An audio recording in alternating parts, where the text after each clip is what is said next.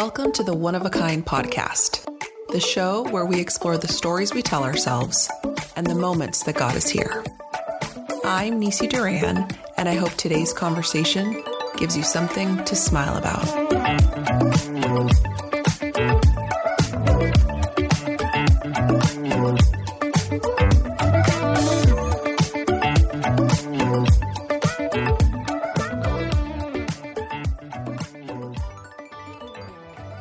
Welcome to the 6th episode of the One of a Kind podcast. Today's guest is Hamsa Mahendranathan. Hamsa is a second-generation Sri Lankan Tamil who grew up in the suburbs of Chicago and in Seoul, South Korea. She's a daughter, granddaughter, sister, niece, and an auntie many times over. We attended Columbia Law School together in New York City, and she has spent the last 8 years at a mid-sized law firm predominantly representing whistleblowers.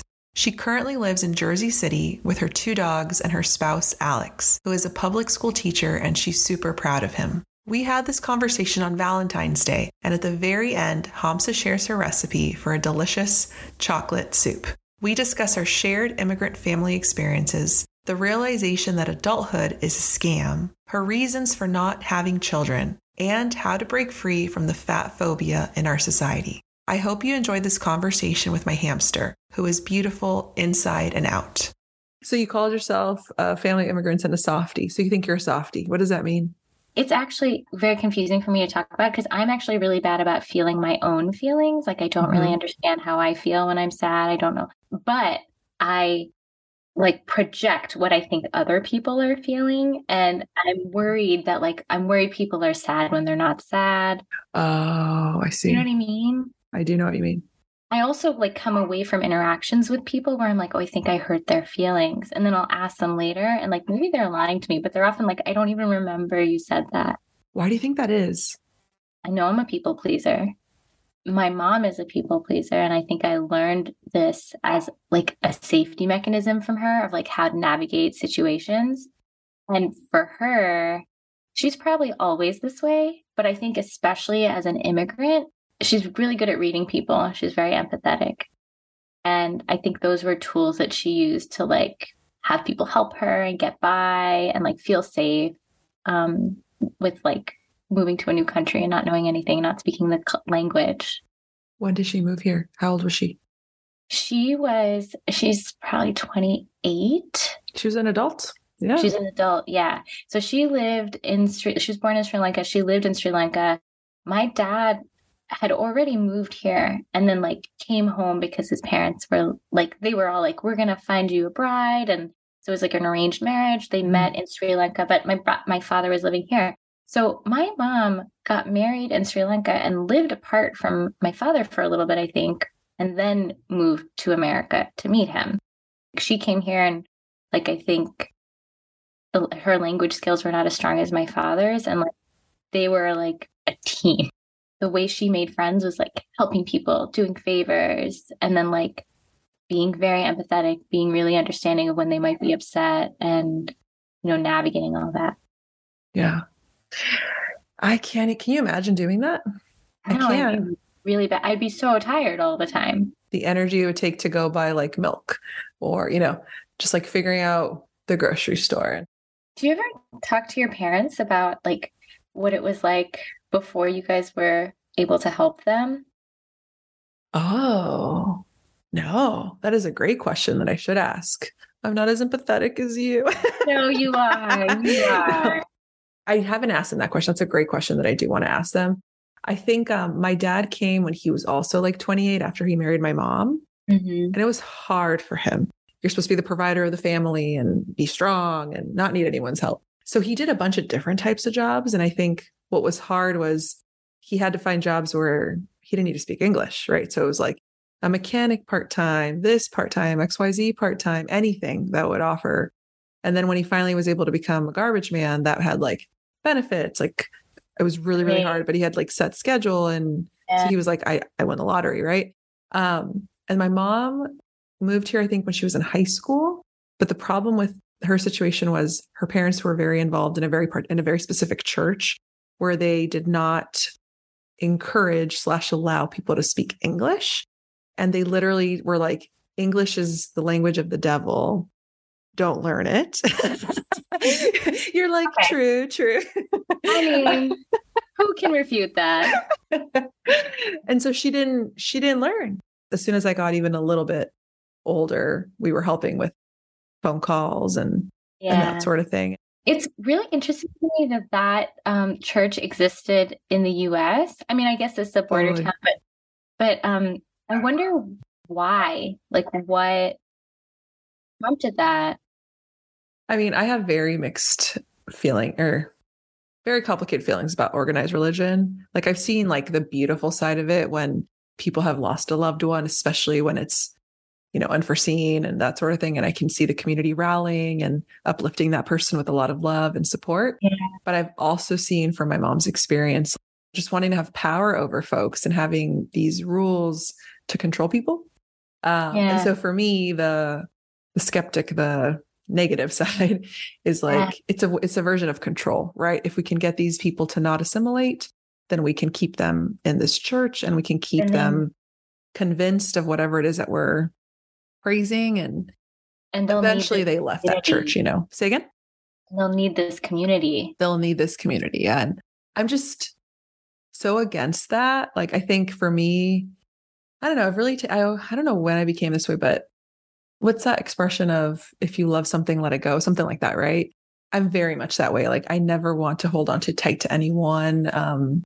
Part of it's probably I'm insecure too, but it's also just like, I don't know. I just think like, let people be free, let people do what they want and love them and be excited for them. I think that's right. I think it's hard to like, sometimes I feel like it's easier for me to say that because like it's funny, like I want people to be free, but then like if you don't want to come, like when I have my cousins, if we like have an event, you don't want to come. I'm like, why though? I want you to be free, but like why don't you be free, but always come hang out with me.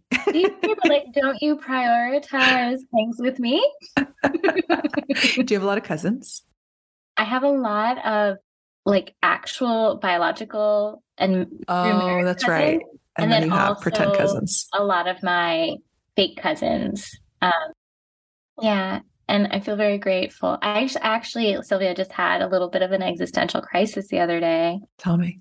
Yeah. So one of Alex's friends is going through something very, very difficult. And it was very confusing to me because I was like, who's going to go be there? Alex had COVID, so he couldn't go be with his friend. And I was like, where is his crew? Who's going to go visit him? Who's going to stay with him so he doesn't have to go through this by himself? And Alex was like, he doesn't really have anyone like that. And I was like, I'll raise my hand.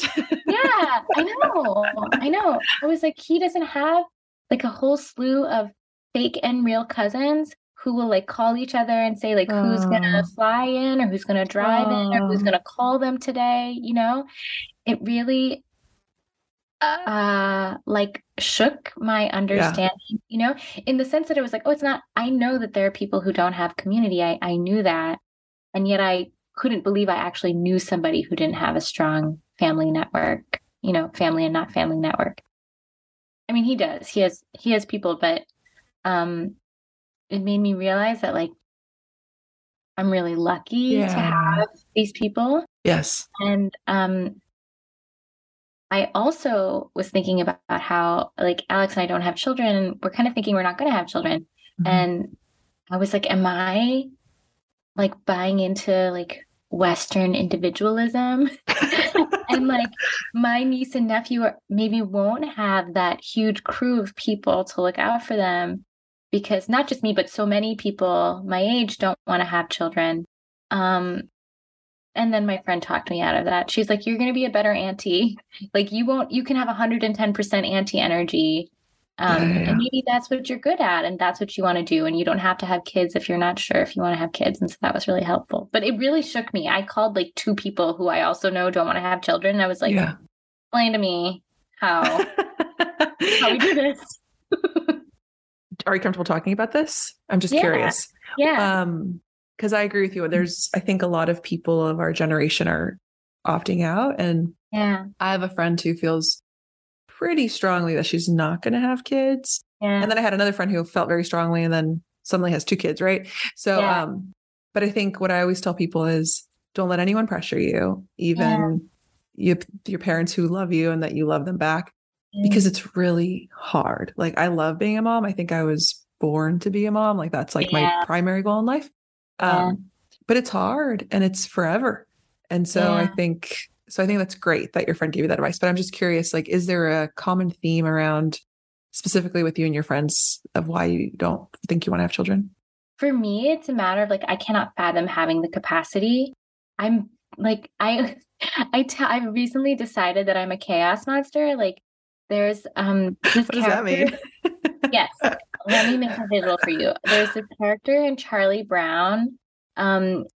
And I can't remember what his name is, but he's like a little boy with like dust clouds around him. Oh, the dirty one. Yes. Oh, yeah. I love him. He's so cute, but I want to give him a bath. He's so cute and sweet. I know. So I feel like that's my energy, is like those dust clouds around me. Like, I'm a chaotic person that I'm like constantly trying to rein myself in.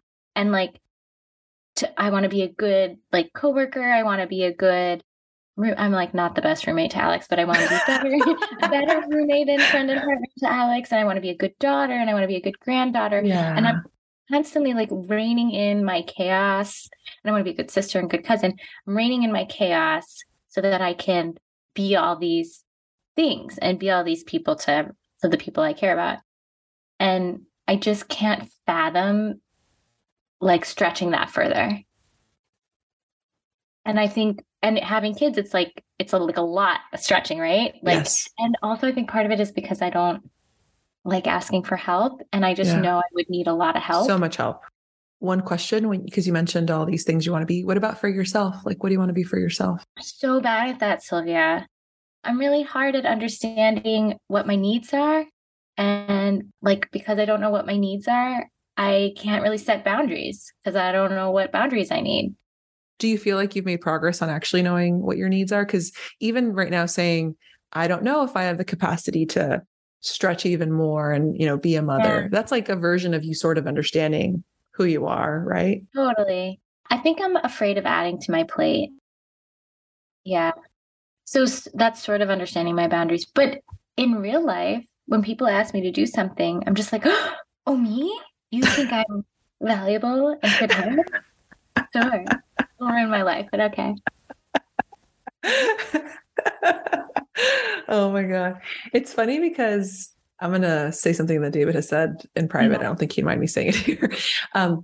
He's always surprised when people don't want to have kids because biologically, he's like, everybody that's here right now is because so many ancestors decided to continue the bloodline. And like, we are now deciding to just say, bye.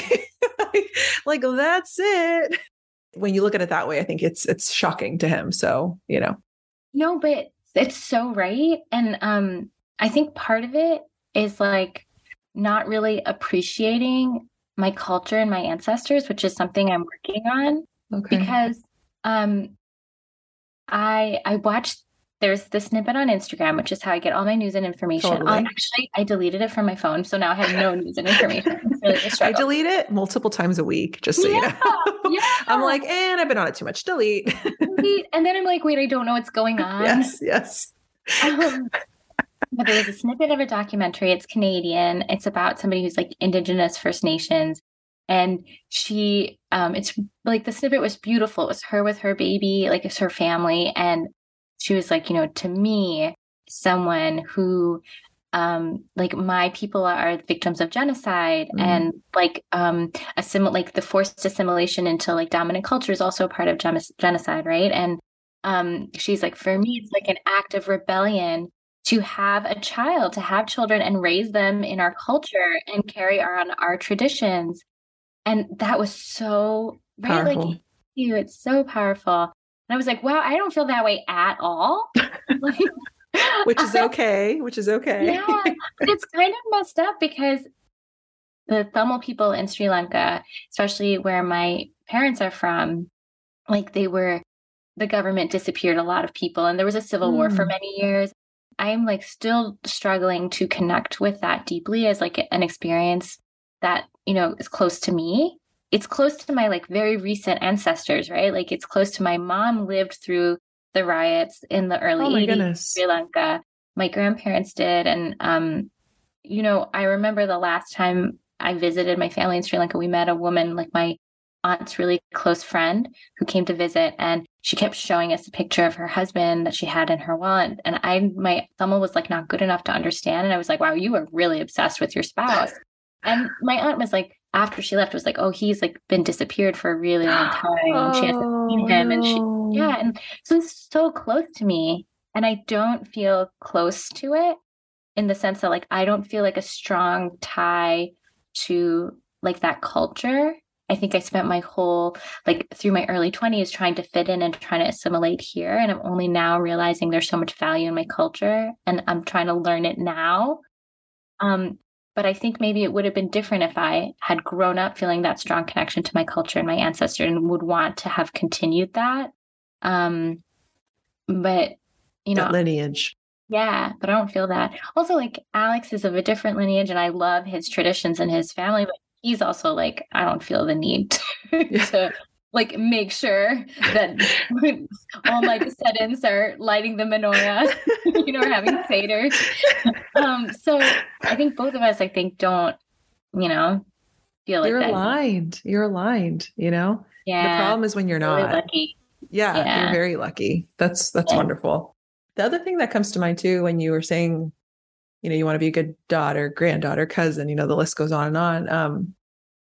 I was reading a book. I can't remember which one, but it was a story about a mom and she had multiple kids. And she said that she felt, fictional book, she felt like a blanket that was too small, meaning like you want to be this like big blanket and cover everyone and like be cozy and be there for them and take care of them. And having one, you can't do it. Having more than one is like impossible, at least at the same time. Right. And so I remember talking to my therapist about that and being like, I'm so devastated. I'm like a blanket that's too small.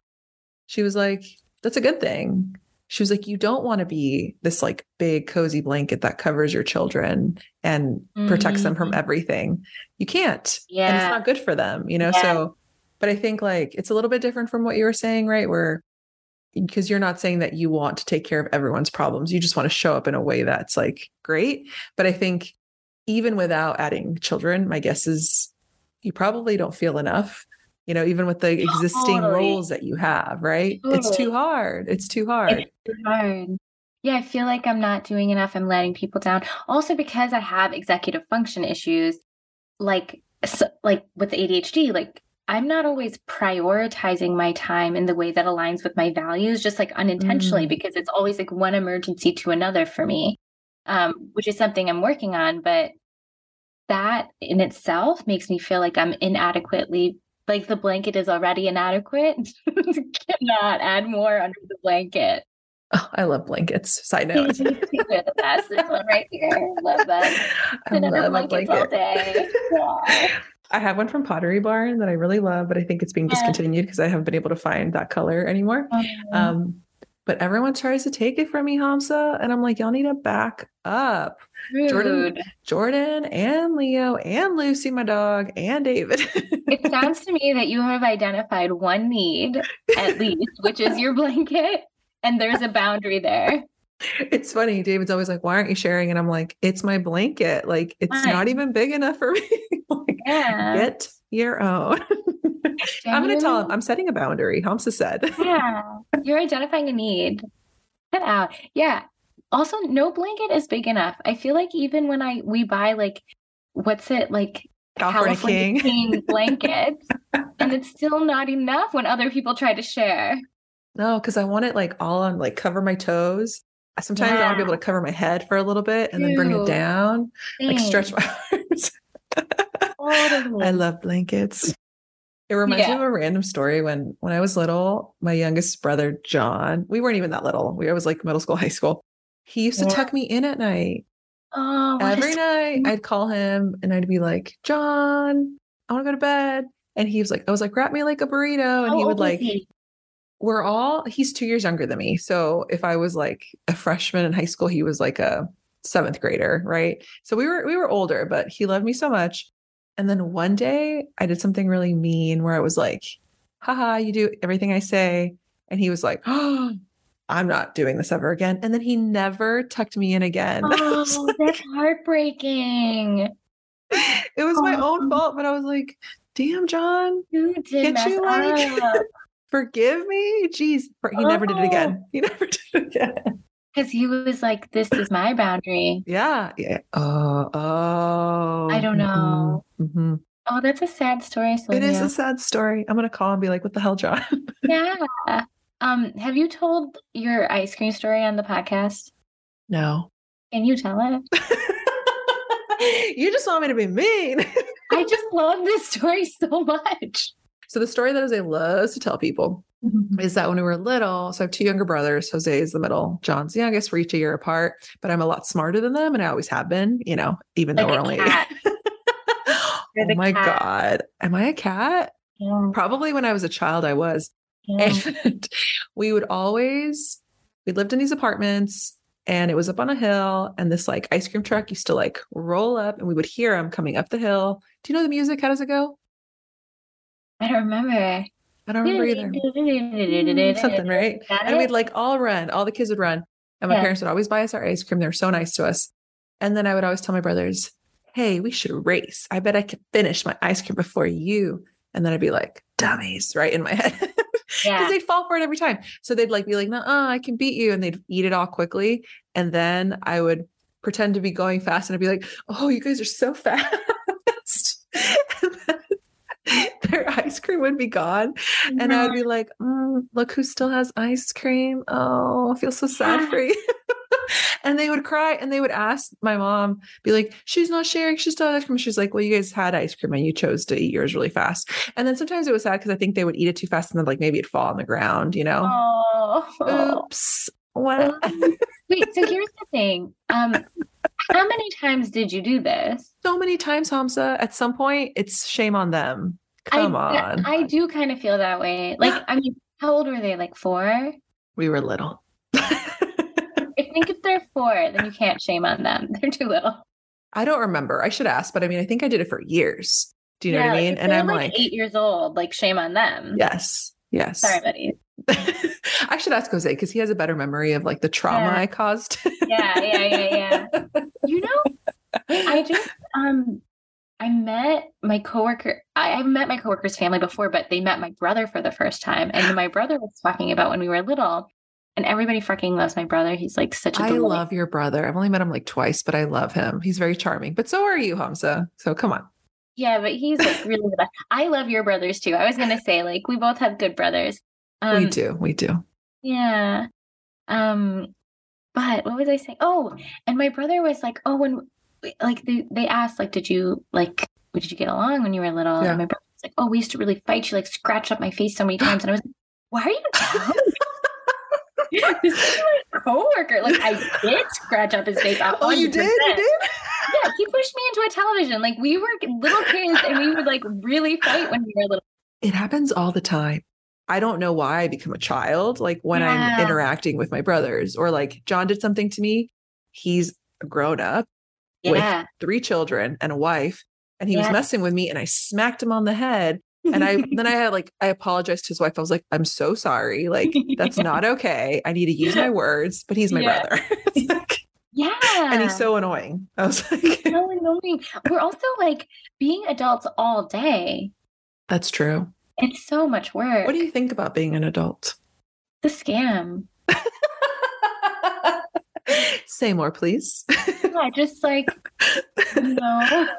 I feel this way about a lot of things where it's just, you think this is a thing you want and you achieve it.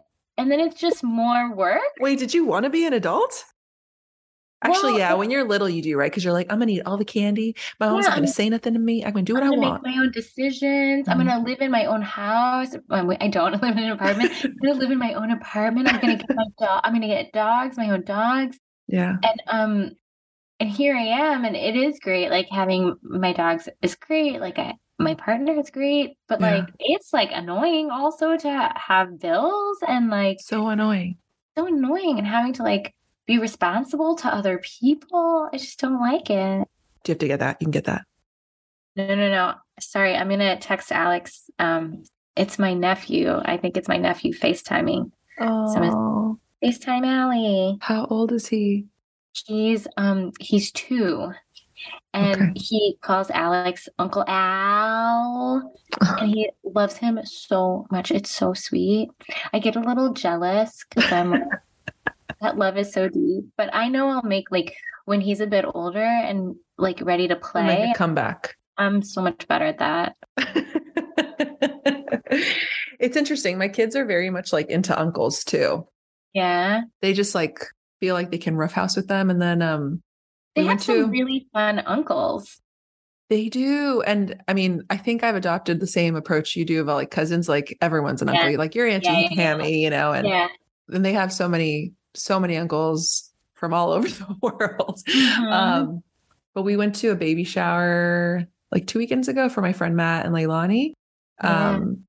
And Leilani's beautiful. She's just like a beautiful person Yeah. and looked even more gorgeous with like her bump. And then she put this like Yeah. eyeshadow that was like glitter and stuff on her eyes. And Leo got really shy. And so like he said hi to Matt, but not to Leilani. And we talked about it. I was like, did you think Leilani was pretty? Like, is that why you? And he was like, mm-hmm. He was like, I get shy around women. I was like, oh. And he was like, because women are beautiful. Oh, buddy. So I was like, oh. So sometimes it's the roughhousing with the uncles that they like. But sometimes I think for him, he's just like, women are so beautiful. You want to know something, Leo? Tell Leo. Yeah. I still get shy around people who I think are really good looking, like any gender. Like, I don't know why. Like, I'm not like necessarily attracted to them, but I'm just like, they're so good looking. Why would they want to talk to me? And they can tell that I feel weird. It's not even think they're more interesting than me or anything. I'm just like, I'm going to blush when I talk to them. And like, I don't know how to interact with them, overwhelmed by how good looking they are. I'm laughing and also giving you the stank eye because like literally like you're not gonna like when I say this. You're not gonna like it. I know. I don't like but it. everyone thought you were so beautiful in law school. So beautiful. It's so beautiful. You're so sweet. But I'm like not. I I'm really not. didn't I feel that promise. way. Say again? I really didn't feel that way. Like I understand. I felt like I was tricking people all the time. I always felt like I wasn't actually like naturally pretty. I was just like I was like, I'm almost in my, I don't know, what was I, mid-20s? Like I know how to dress my body and I know what makes my hair look nice and I know how to wear makeup. You know, in the last few years, I still feel like I'm dressing my body to hide parts of my body I don't like, but I'm also intellectually, I understand that like this is all a scam to make me feel inadequate and spend my money and time on things that don't matter. And I didn't have that understanding back then. So do you do it because you want to now? Like still wear clothes that like don't emphasize my hips because I don't like them, even though I feel like that's gross and like I don't want to participate in that. But it just, you know, like pretty privilege is a real thing. And I don't feel like I have pretty privilege, but just like, Tell me about pretty privilege. you know how like white privilege, like people say, like you navigate life differently if you're white versus like anybody else. And if you navigate the world differently if you're pretty, like it's easier, like interviews, all of that. It's like why do I wear makeup to an interview? Why do I do my hair a certain way? Because I want you to like me, and maybe you'll like me if you think I'm pretty, or not even like you think I'm pretty, but like I just like fit in a way, and it's a non-issue. I want my life to be easier, and like people like me, and I think some part of people liking me has to do with the way I look. Like I know that's not like there's more to me than that, and that's not why people like me, but it's still wrapped up in my how I think people perceive me. And I don't want people to, you know, I don't want people to think I'm fat, even though I don't associate value with that, you know. Trying to unlearn that from myself, but I'm still afraid of that. Yeah, and you know, it feels like a hypocrite sometimes when you're like, I'm trying to dress my body to look smaller, but I think it's a scam that we believe that and that we're told that every day, that being smaller is better and that's like morally superior, and that's valuable. And if when I dress that way to be smaller, I'm like kind of playing a role and like continuing to perpetuate that unfairness that like, you know, like harms people and harms people I care about, you know. It harms Alex, like who navigates the world as a fat person. Like Yeah. I don't want to be part of that, but I'm a part of that every day. That's really hard though, right? Yeah. To your point of like trying to unlearn the way that we've been trained and that we've also trained ourselves. You said Yeah. something you said morally superior. Yeah. It's true. Like I Totally. totally see that. I see that if you're fit, therefore you're healthy, therefore you're Yeah. going through the life in a superior way.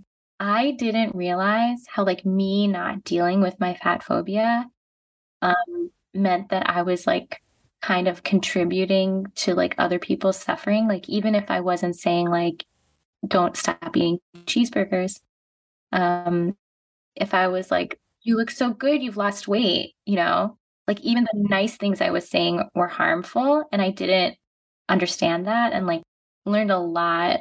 I feel like in the last few years that makes me feel cringy at like the stuff I used to do and still do, right? Like constant unlearning and trying not to be a gross person.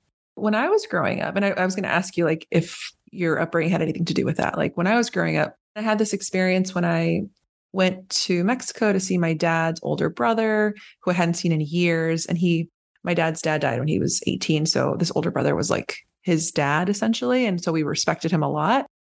And we all got dressed up to go see him because we hadn't seen him in forever. And I gave him a hug. I tell him nice to see him. And the first thing out of his mouth says, she still has a little bit to go.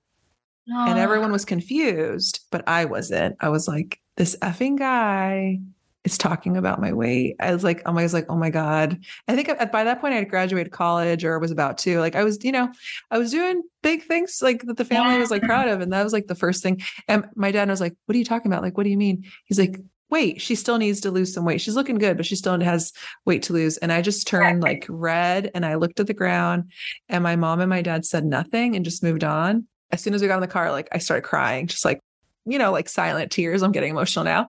And my dad and my mom were like, he shouldn't have said that. That was not okay. But it was one of those moments where like, oh my God, this is the first time I've cried in the podcast. Oh, I'm so sorry. I had these like conflicting feelings of like, God, like I am not just my size. I am other things. And, like I didn't say anything to him. And then my dad felt bad that he didn't speak up for me, but it's because it's like his dad, Yeah. There's so many sad feelings. And we were all like, I was just like crying in the car. And I was like, oh, why are people like this? But it's also like because it's so normal that we don't have tools. Like I've never practiced what to say, right? And I've been caught flat-foot so many times where like someone says something and I'm like this, like I don't know what to do because I'm a people pleaser. I don't want to rock the boat. But like you literally harmed this person right in front of me and I don't know how to say it. And I think like it doesn't even have to be like, how dare you? Like you shouldn't say that. It could be something so small like, oh, like I don't think her size is really relevant. But I'm just not used to that. And I feel like I have to practice it. It's so hard to know how to react in those situations when you would never do something like that, right? Well, not hopefully. anymore. Yeah, that's true. I'm like, hopefully. Yeah. So I was wondering, weight's always been a big deal in my family. Do you think that the fat phobia piece is part of the culture? Like, is it something that you've had to deal with? It is, but it's also more pervasive than that, right? Like it's everywhere around us. It is. Definitely grew up with that too, because there's a lot of diabetes in South Asia. Oh. So Sri Lankan people, like I know a lot of people with diabetes, a lot of my ancestors, a lot of my relatives have diabetes. And it's always this idea that like not only do you not want to be fat because you want to be pretty, but also like, oh, the diabetes is going to get you if you don't take care of yourself. And Fear. Yeah, demonizing white rice, like, oh, white rice is so bad for you. If you eat all this white rice, it's like going to cause diabetes. And it's like, that's the food. That's staple. Like our food. We eat white rice. I'm like obsessed with white rice. What are you talking about? My friend Andrew, Andrew, he's Filipino. He's obsessed with white rice. And like ever since I became his friend, I'm like, actually, yeah, this is an underrated food. It's so good.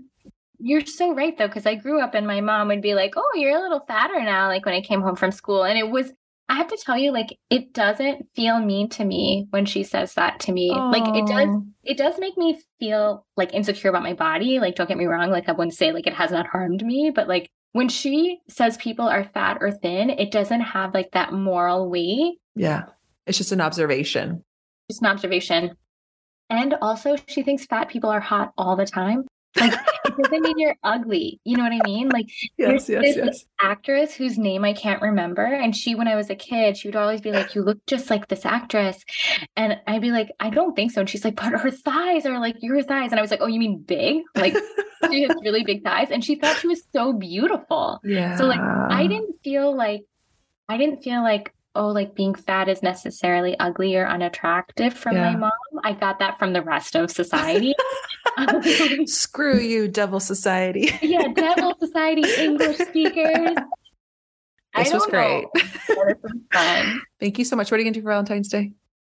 Hang out with my family. We have no plans. Are you going to eat any sugar? Any sugar?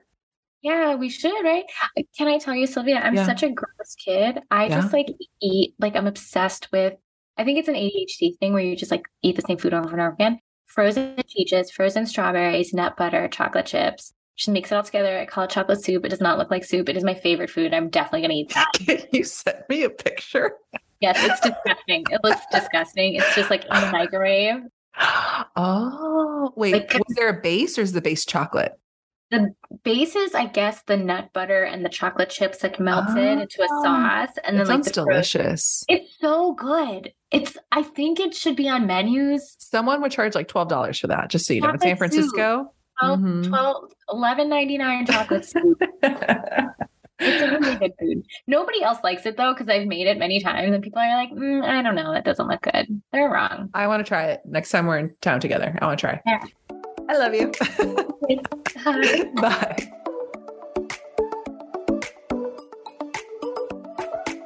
Thank you for listening to the One of a Kind podcast. This show was edited by my brother from the very same mother, Jose Duran. We have more episodes on the way, so please check us out wherever you get your podcasts.